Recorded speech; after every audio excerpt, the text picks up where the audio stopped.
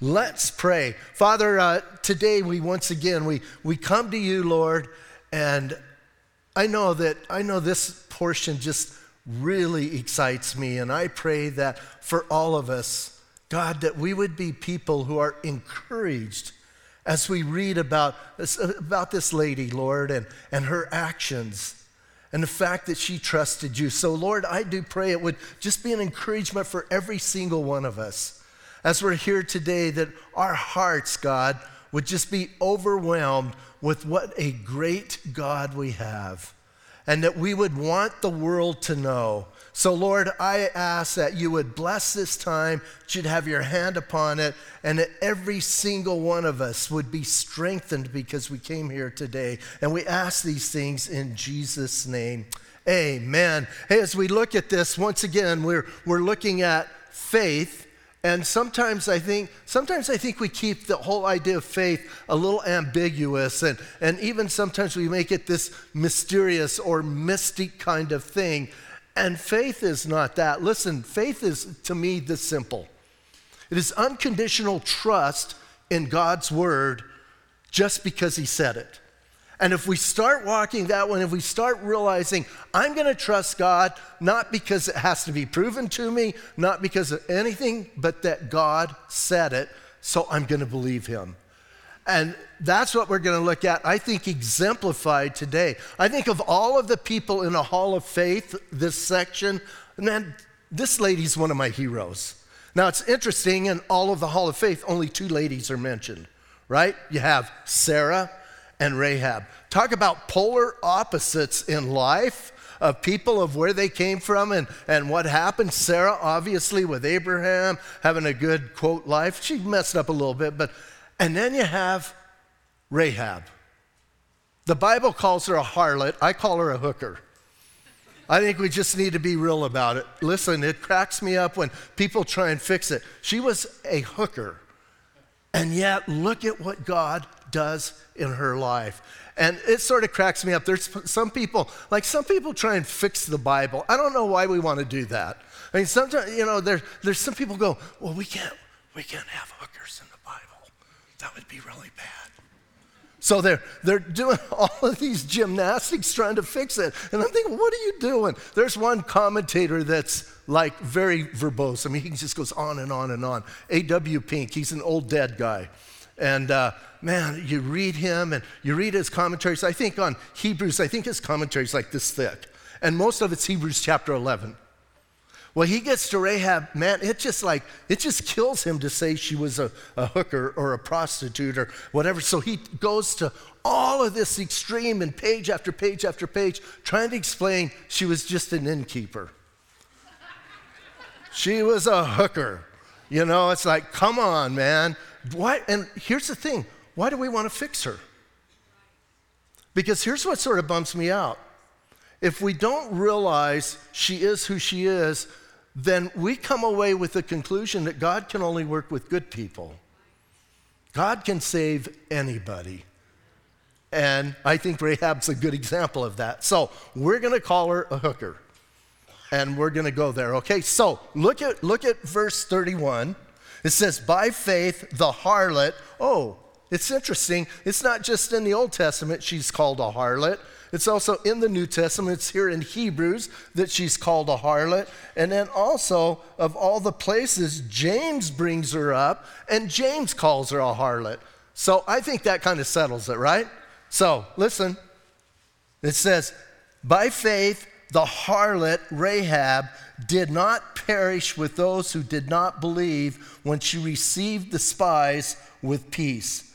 So what the author here is letting us know is this person who was part of Jericho.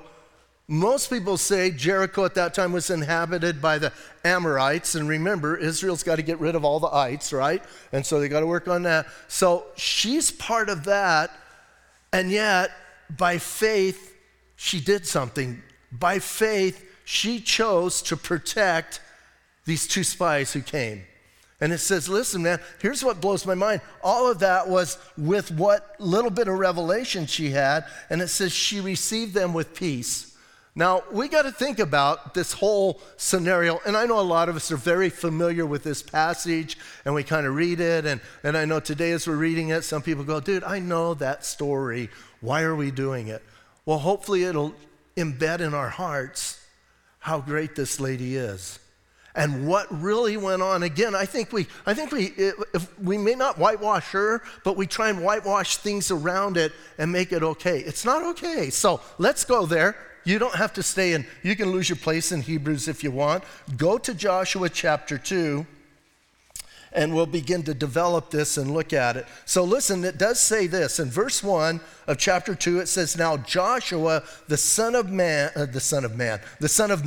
sent out 2 men from the acacia grove to spy secretly, saying, go view the land, especially Jericho. So they went and they came to the house of the innkeeper named Rahab and lodged there.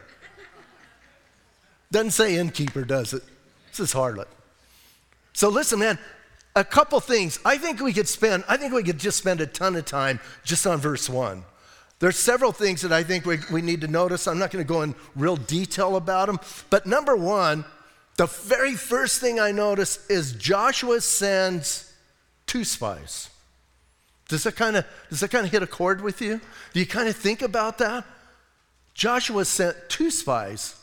40 years ago, Joshua was part of a contingency of 12 spies that went out and spied the land, and only 2 came back with a positive report, 10 came back with a negative report. And I believe Joshua's going, we don't need 12, we only need 2, right? It's interesting that he kind of calls it all down to that and only sends 2 spies to do that. Now, here it says, and this is kind of funny, I don't want to get on this rabbit trail too long, but it says he sent 2 men from Acacia Grove to spy secretly, saying, so he sent them out. Now, some people make a big deal out of spying secretly, and here's the thing, I'm going, seriously? So they go, were they secret spies, like undercover agents, or did he not tell anybody he was sending out spies? And they spend tons of time on it. My answer is yes. I mean, obviously they had to be undercover because they're going in to the other land. And I'm not sure he broadcasted it to everybody. Hey, I'm going to send some spies to check out to see what's going on. So I don't know why people get all uptight about some things that I'm thinking, seriously, out of this whole story, that's what you want to settle on? Whether they were secret spies or whether they were sent out secretly, I'm thinking there's a lot more here to look at. And then we get down to the fact, so they came to the house of the harlot named Rahab. Does that bother you? It kind of bothers me. Like, what are 2 good Jewish boys doing going to a harlot's place? Do you ever ask yourself, every time I read this, I'm going, why did they go to the harlot's place? Now, it's funny, the worship team and I were talking about it, and some people in the worship team said, Pat, they were here last night, and they said, I never thought of that. Well, it's always bothered me. I'm from Bisbee. It always I read that, and I'm going, what are these guys doing? Why are they going to a hooker? Why are these 2 guys? Why is that where they came from? So some of us settled on because that's where you can hide the best, right? Because all strangers would go to hooker places, so you could hide the best, and that. But it still bothers me. I can't help it. It just bothers me. They're Jews. They have some morality. They have been given the law just recently, and now they end up and they go there. Now, also, how about this? How is it out of all of Jericho, which was pretty large at the time, how is it that they ended up at her place? I'm sure she wasn't the only hooker in Jericho. Why is it that they ended up at her place? Does it kind of let you know that God is in control?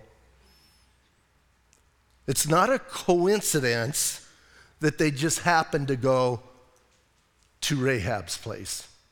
So all of that, listen, man, verse 1, to me, verse 1 just and explodes this whole story, and you're going, this has got to be a good story, right?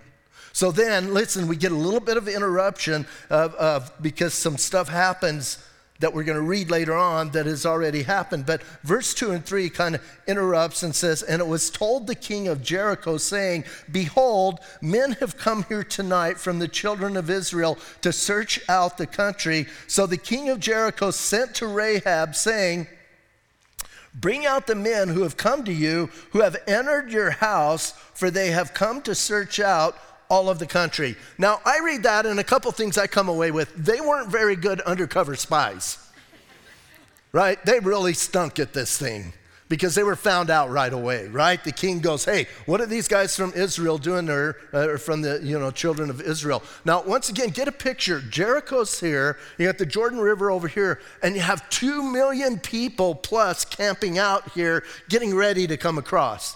That would freak you out a little bit, right? Come on.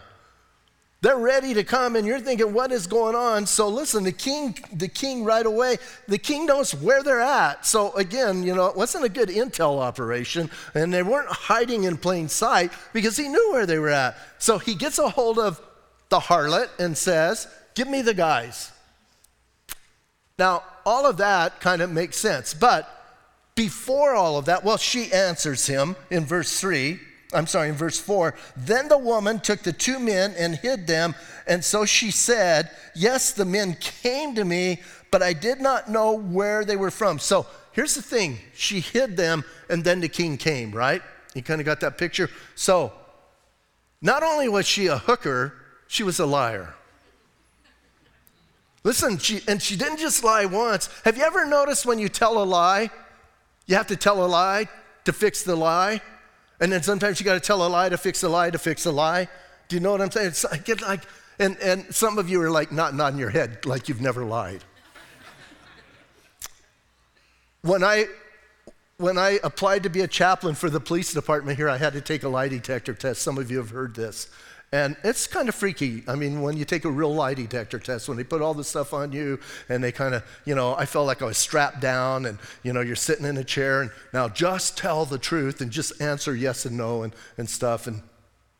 And so you're right away nervous, right? You're heightened. You're going, this is freaky.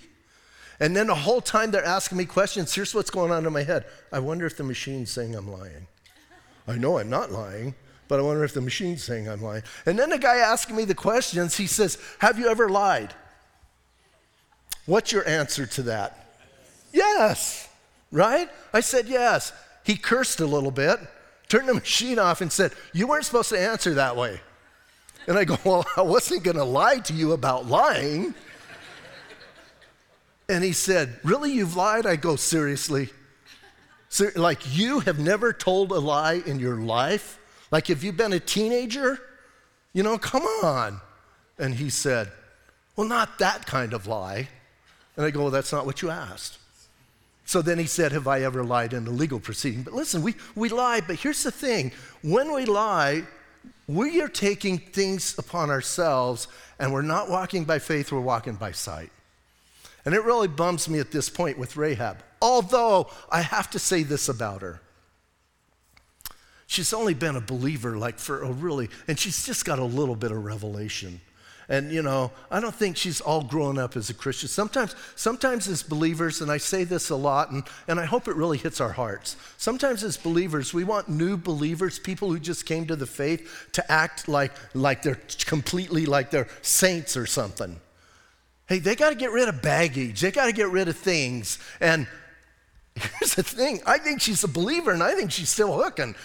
She's got this place going on. So now listen, are they there? So she tells not one lie, but 3. Listen how she has to build it. The first lie, so she said, yes, in the middle of verse 4, "Yes, the men came to me, but I did not know where they were from." Liar. Right? Then lie number 2, "And it happened as the gate was being shut when it was dark that the men went out, and where the men went I do not know. Pursue them quickly, for you may overtake them." So lie number 2 was when the gate was shut, they went out. Lie number 3 was where the men went, I do not know. And that's what happens when we start lying. It kind of perpetuates upon itself, and you have to do those things. Now, here's what cracks me up. Some people read about Rahab and they go, well, then lying must be okay because she came out all right. No, that's not the conclusion you should draw. I don't believe lying is okay. I don't believe the lying is ever okay. I'm not saying I would never lie. Listen, it's always funny when people, whenever I do this, and I've taught this in other places before, and people always get mad at me for saying lying's not okay. And here's what they do. They come to me and they go, seriously, Pat, like if your wife was hidden in the bedroom and guys came in to kill her and they asked you if she was in the bedroom, you wouldn't lie? And I go, no, I'm not saying I wouldn't lie. I'm just saying it's not right. I think I would. But I'm not justifying it. Listen, that's called situational ethics. And when you start running your ethics according to situations, you're going to get into trouble. And your ethics are always going to be fluid and they're not going to be right. So listen, I believe Exodus chapter 20, Deuteronomy chapter 5 say we're not supposed to lie. Proverbs chapter 12, listen, Proverbs chapter 12 says this, lying lips are an abomination to the Lord, but those who deal truthfully are his delight. We need to understand it's not right, so don't take what Rahab did and make that a justification for things that you want to do and say it's okay. The Bible is simply recording events. The Bible's not saying that's particularly right. Hey, we can read in the Bible where Solomon had 800 wives. Is that what we're supposed to do? No. You guys are like looking at me with a blank look. I mean, come on, people. Did you guys get coffee this morning? So listen, man, it's not right. The Bible's just recording that. So don't, if you're going to use Rahab, then I guess you can use Solomon. I don't know, but I know I'm getting way off track. So listen, she says, I don't know anything about it. That's a bummer. It kind of bums me, but I understand what she's doing. And once again, I'm not saying that I am so great that I wouldn't do something given under the same circumstances in a horrible situation and something I had to do. I'm not saying I wouldn't. I'm just saying, I believe if I didn't, God would honor that somehow, and God would take care of that. So anyway, she does that. Verse 6 kind of lets us know, but she had brought them up to the roof and had hidden them with the stalks of flax, which she had laid in order on the roof. Now, here's where A.W. Pink gets the idea that she was a better lady. Stalks of flax. What do they do with flax? They lay it out, they dry it, and then they start pounding it, and then they make clothes out of it. So then Pink gets into this whole thing. She's a Proverbs 31 woman. I'm going, oh, dude.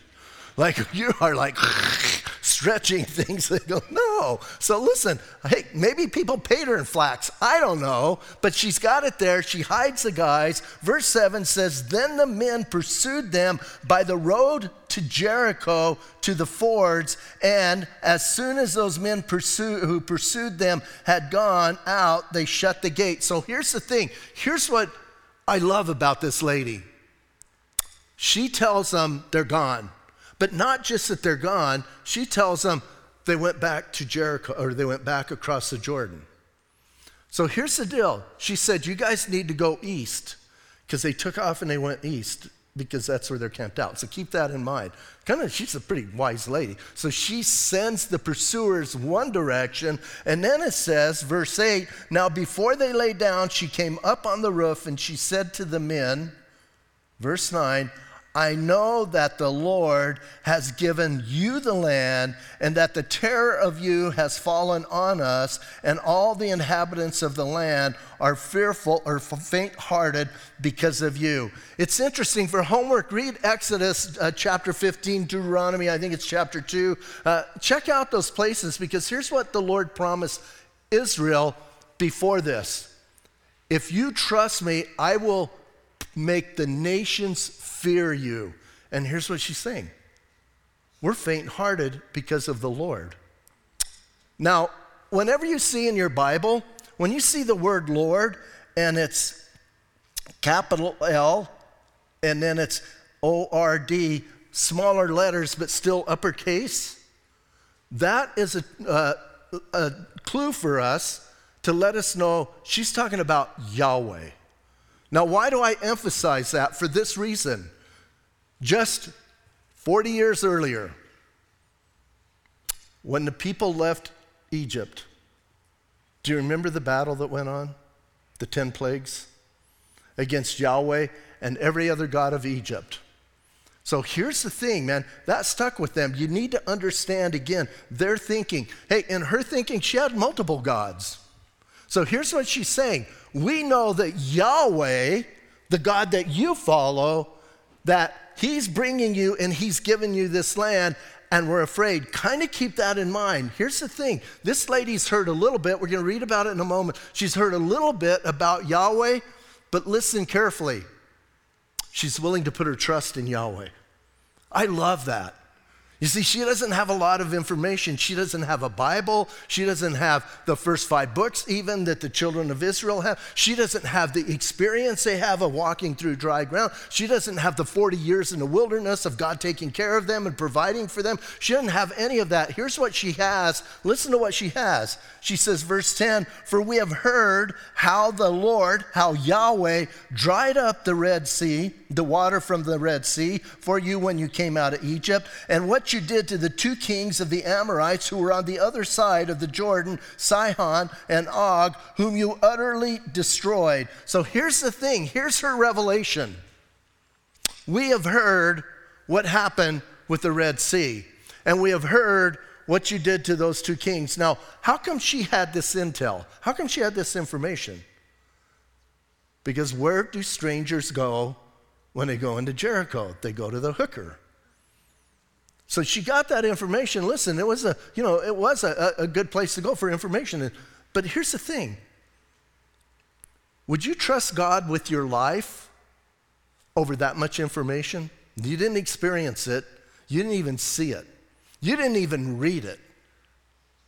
You just had people coming through your house of prostitution talking about this Yahweh who dried up the Red Sea and who defeated the 2 kings on the other side of the Jordan. Would you trust that God with your life, with that kind of information? Listen, man, I read about this lady, and she is one incredible lady to put her faith in God, not in the stories, but in the God that she heard about. So she tells them that, she lays that out, and then she says, in verse 11, and as soon as we heard these things, our hearts melted. Neither did there remain any more courage in anyone because of you, for the Lord, or Yahweh your God, he is God of heaven above and of earth beneath. Wow. Wow, not only did she believe that he existed, she believes he's the all-powerful, almighty God that he has revealed to Israel. Over just a little bit of information. You got to love this lady. And then she says this. Listen, now therefore, verse 12, I beg you, swear to me by the Lord, since you have shown your kindness, since I've shown you kindness, that you will show kindness to my father's house and give me a true token. And spare my father, my mother, my brothers, my sisters, and all that they have, and deliver our lives from death. Do you hear what she just said? Here's what she just said. When you come and destroy this place, remember me. She didn't say if you come, just when that happens. Not only did she have faith in this God of heaven and earth, she believed with her whole heart that judgment was coming. Let's apply that a little bit to our lives. This lady was convinced that judgment was coming. Did you hear what she said? Judgment is coming, therefore, I want to make sure my mom, my dad, my brothers, my sisters all get saved. Wow. Is judgment coming? A lot of us pray for Jesus to come back. Do you know what happens when Jesus comes back? Judgment. Are you making sure your mom, your dad, your brothers, your sisters, your friends are in the kingdom of heaven? You got to love this lady, man. Hey, I don't think her parents, I don't think her siblings, I don't think her family had any clue what she was doing. Now she's interceding on behalf of them, and she wants to make sure her family's going to be okay because she knew judgment was coming. We know judgment is coming. Shouldn't that be our hearts? Shouldn't that drive and motivate us just like it motivated her? You're going to come and destroy this place. I want to make sure my family's okay. We should be dragging, listen, I believe with all my heart, we should be dragging people to heaven. Some of you get uptight. Well, they have to drag them to heaven. They don't deserve it. Do you deserve it? No. Let's drag some people, huh? How about Resurrection Sunday? Let's drag some people to church. Hey, if they don't want to come to church, just lasso them and rope them and tie them up and bring them to church. Tell them you're coming to church. I love this lady. Hey, you guys, do this. So their answer, now I love their response. So the men answered her in verse 14, our lives for yours. Don't you love that? So they go, here's what they just said, deal, right? But listen to their confidence. So our lives for yours, if none of you tell this business of ours. So here's what they're saying. Nobody can talk about what we did here. Nobody. Well, I don't think her family knew, but I think what they're saying is, don't you go tell mom, don't you go tell dad, don't you go tell your brothers and sisters what we were doing here. Just keep everything down, and we got a deal. And then listen to what they say after that in the middle of verse 14. And it shall be when Yahweh has given us the land. Notice what they say, not if, not maybe, when. Here's what they're saying. We are coming back, and we're going to come back, and this place is going to be destroyed. I love that. Listen, so when the Lord has given us the land, that we will deal kindly and truly with you. So you got a deal, lady. We're going to do this. And then this is one of my favorite parts. Then she let them down by a rope through the window, for her house was on the city wall, and she dwelt on the wall. And she said to them, now check this out, get to the mountain, lest your pursuers meet you. Hide there for 3 days until your pursuers have returned. Afterward, you may go your way. Here's what she just did. Those guys went to the Jordan, you go that way. They went east, you go west, and you go hide out for 3 days. Now that's mentioned later on in Joshua, but go hide for 3 days, chill out, and then when they're done, tired of looking for you, you can go back and you go to your people. I love, man, she's a good intel lady, right? And she sends them out, and in verse 17, so the men said to her, we will be blameless of this oath of yours, which you have made us swear, unless when we come to the land, again, notice when, not if. When we come to the land, you bind this line of scarlet cord in the window through which you let us down, and unless you bring your father, your mother, your brothers, and all your father's household to your own house. Here's what they say. We got a deal, but we got to know that you're okay. So tie this cord. I want us to know something. The cord did not save her. Faith in God saved her. It wasn't even faith in these guys. It's faith in God. So she put her trust in God. So here's the thing. How many of us would be willing to just tie a cord on there? That's bizarre, right? I mean, you read some of this stuff in the Bible, and some of us were familiar with it. And we go, well, of course I would do that. Yeah, you would only do it because you know the rest of the story.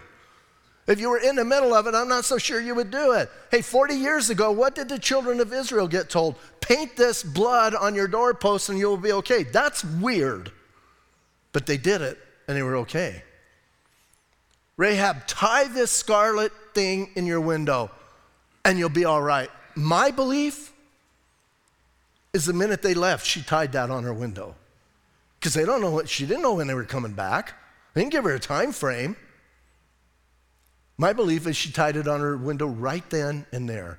And again, not trusting in the scarlet rope or thread or scarf or whatever you want to call it, but trusting in the God who that represented. Because here's what she knew. God is faithful and judgment is coming. Wow. So she lets them down. They take off. And listen, verse 19 says, so it shall be that whoever goes outside the doors of your house into the street, his blood shall be on his own head, and we will be guiltless. And whoever is with you in the house, his blood shall be on our head if a hand is laid on him. And if you tell this business of ours, we will be free from your oath which you made us swear. Then she said, according to your word, so be it. That's amen, right? That's saying amen. And she sent them their way, and they departed, and she bound the scarlet cord in the window. So now listen, we have that whole thing, and this like blows me away. Now a little bit of interlude, and then we're going to jump a couple chapters. It says, then, verse 22, they departed, they went to the mountains, they stayed there 3 days until their pursuers returned. Then the pursuers sought them all along the way, but did not find them. So the 2 men returned, descended from the mountain, crossed over, and they came to the Jordan, or they came to Joshua, son of Nun, and they told him all that had befallen them. And they said to Joshua, truly, the Lord has delivered all the land into our hands, for indeed all the inhabitants of the country are faint-hearted because of us. Yes! Right? Now some excitement is building. In chapter 3, we talked about, we're not going to read chapter 3. Chapter 3, they go over the Jordan, right? God dries up the Jordan. They cross the Jordan. They get on the other side of the Jordan. Chapter 4, they set up the stones and the monuments to what God has done. Chapter 5, not a fun chapter. Chapter 5, they stop and get circumcised. That's just like, to me, always weird. God says, let's get ready for war. Oh, one more thing. So if God ever tells you one more thing, you might run. But anyway, listen, they take care of that. Chapter 5, chapter 6, we looked at, right, last time, where they're going around the wall. Now here's the thing, they march around the wall and they do it, right, 6 days, and then the 7th day they do it 7 times, and then they shout, and all of the wall came down except one place. So I think, part of me thinks you don't even need the scarlet thread on there, because that's probably the only part of the wall that was left standing, because they had to see it. Now go to verse 22. So everything, they were going in the city, they're destroying everything. Verse 22 of chapter 6, right? You guys in chapter 6? Sorry, I didn't know if I said that. I get so excited with this story. But Joshua said to the 2 men who had spied out the country, go to the innkeeper's house. I have to mock that, right? Go to the hooker's house, right? And from there, bring out the woman and all that she has as you swore to her. Now I'm thinking of this, and that blows my mind. Go in and go get everything that was there because you told her it would be okay. Keep your word, right? And listen, this is where it gets good. Verse 23, and the young men who had been spies went in and brought out Rahab, her father, her mother, her brothers, and all that she had.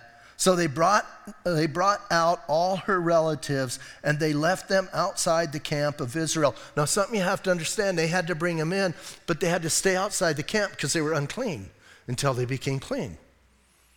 But do you hear what happened? She got mom, dad, brothers. She got them all in the house. Don't you want that to be our testimony? Man, we got everybody in. We got them in. And God used us to do that. And man, I think when they showed up, man, I think I was going to say harlot. What's her name? Rahab. I think Rahab is going, I told you guys they were going to come back. I told you this was going to happen. I told you we would be okay. And then they come out. Now, listen, that is amazing, but you know what's even more amazing? Matthew chapter 1 is the genealogy of Jesus Christ, his family. Listen to this. I'm going to start in verse 4. Ram, the father of Amminadab. Amminadab, the father of Nahshon. Nahshon, the father of Salmon. Salmon, the father of Boaz, whose mother was Rahab. 2 ladies mentioned in the genealogy of Jesus. Both of them are Gentiles. Both of them are outside the realm. And here's what I love. I want you to get the heart of this. Check out Numbers chapter 7 for homework. I know you guys love to read Numbers. But the interesting thing you find in Numbers is you get the genealogy here. Who was her father-in-law? She's married to Salmon. Her father-in-law was Nahshon. As you read Numbers chapter 7, here's what you're going to find out. Her father-in-law was a prince of the tribe of Judah. He was up there. He wasn't just, he was up there. So her father-in-law was a prince. What does that make her? A princess. What a title for a movie. From hooker to princess. That's our God. And she's in the bloodline of Jesus Christ. That's our God. Listen, God redeemed her. And here's the thing, I don't want to clean her up because I want us to understand God cleaned her up. God took care of her. God brought her into the family, made her someone really high up in the family, and took care of all of that. If he can do that for her, there's nobody that cannot be saved. I don't care what you've done. It always cracks me up. People go, you don't know what I've done. I really don't care what you've done. And please don't tell me. Like people always want, well, let me share with you. No, I don't want you to share with me. I remember Chuck Smith used to say this, do these ears look like garbage cans? Right, really, man. And hey, we should never glorify our past. We should glorify our future. And I love this lady, man. This lady went through that. And I think the whole point is that you and I understand, man, God redeemed her and took care of her simply because she tied a cord in her window? Because she trusted God. She heard his word. Romans chapter 10, verse 17 says what? Faith comes by hearing, and hearing the word of God. She heard the word, and listen carefully, she unconditionally trusted the Lord. That's faith. You gotta love. I think of all of the people in this chapter, she's like one of the top ones because she had such little revelation. All the others we read about, hey, I think, if you're Abraham and God talks to you, that's a little bit easier, right? If you're Moses and you visit a bush, that's even easier. If you're Joshua and 2-3 times he tells you to be courageous and do not fear, that gets into you. But you're Rahab, here's what you heard. He destroyed the 2 kings and he dried up the Red Sea. Want to worship that God?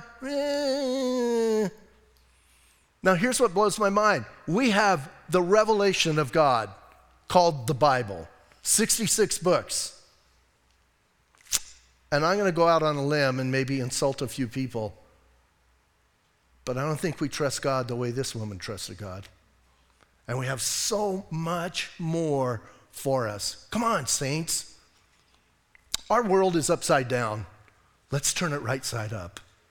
And let's don't be afraid to step out. Let's don't be afraid to trust God. I remember one of the first times I taught this, I had taught this at Calvary Tucson. And it's when they were still on the west side and the sanctuary was smaller. That's neither here nor there, but I had gone to teach. And when they introduced me, everybody there went, oh. Well, because Robert wasn't there. I mean, hey, I get it. You guys, some of you guys don't come when I'm not here. Shame on you. And if they introduce somebody and you go, worse shame on you. But I'll never forget, there was this big sigh and I thought, yes. I didn't. I'm thinking, oh no. And I taught on this passage, and probably a year later, maybe a year and a half later, I was up in Tucson, and one of the guys in the church came to me and he says, hey, I need to talk to you. I said, okay. And he says, that night you came to teach, I got really mad because I had brought friends and I wanted them to hear Robert. And we almost left. And we didn't. And I taught about Rahab. And that guy owned a Harley shop? And he went and tied a scarlet rope on the window of his Harley shop and left it there for years. What a cool thing, huh? So let's be people like that. Let's act on the Word of God and trust the Word of God and say, you know what? You may not understand the Bible completely. You may not have a great grasp on theology, and you may not even think you're a good communicator. But if a hooker can bring her family to God, I think you can bring your family to God. Don't make excuses. Let's step out and let's see how many people we can get into heaven or drag into heaven, even if you have to get a cattle prod and shock them into heaven or something. Just get them in there. And let's see how many we can get to that place. Let's stand up and pray.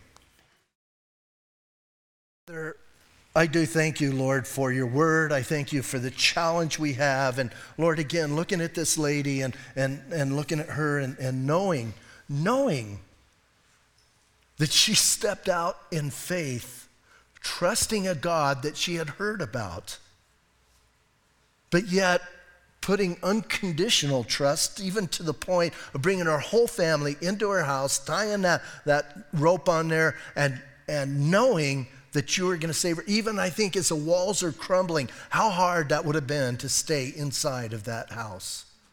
And yet, God, here she is, a testimony to us of how you take a life and you redeem it, and you take all of the years the cankerworm has eaten, all of the things that any of us have done with our life, and you take them and you restore them. And God, you bring us back into a right relationship with you. And I pray for everyone in here that, God, those of us who know you, that we would believe and we would go out and we would share. For those who don't, that right now would be the time where they call on your name, that they're right now standing here today.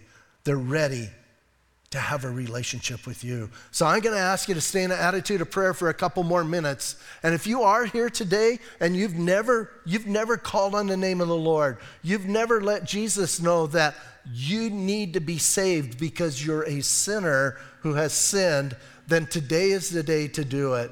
I want us all to understand something. You have to come to the place where you're going to admit to God that you know you're a sinner. He already knows. It's not a mystery to him. He knows. But here's the deal. You need to know. And that's not hard. Listen, we could go through stuff, but I think everybody knows. Everybody knows they've sinned. And if you don't, I will tell you you sinned. Because the Bible says all have sinned and fall short of the glory of God.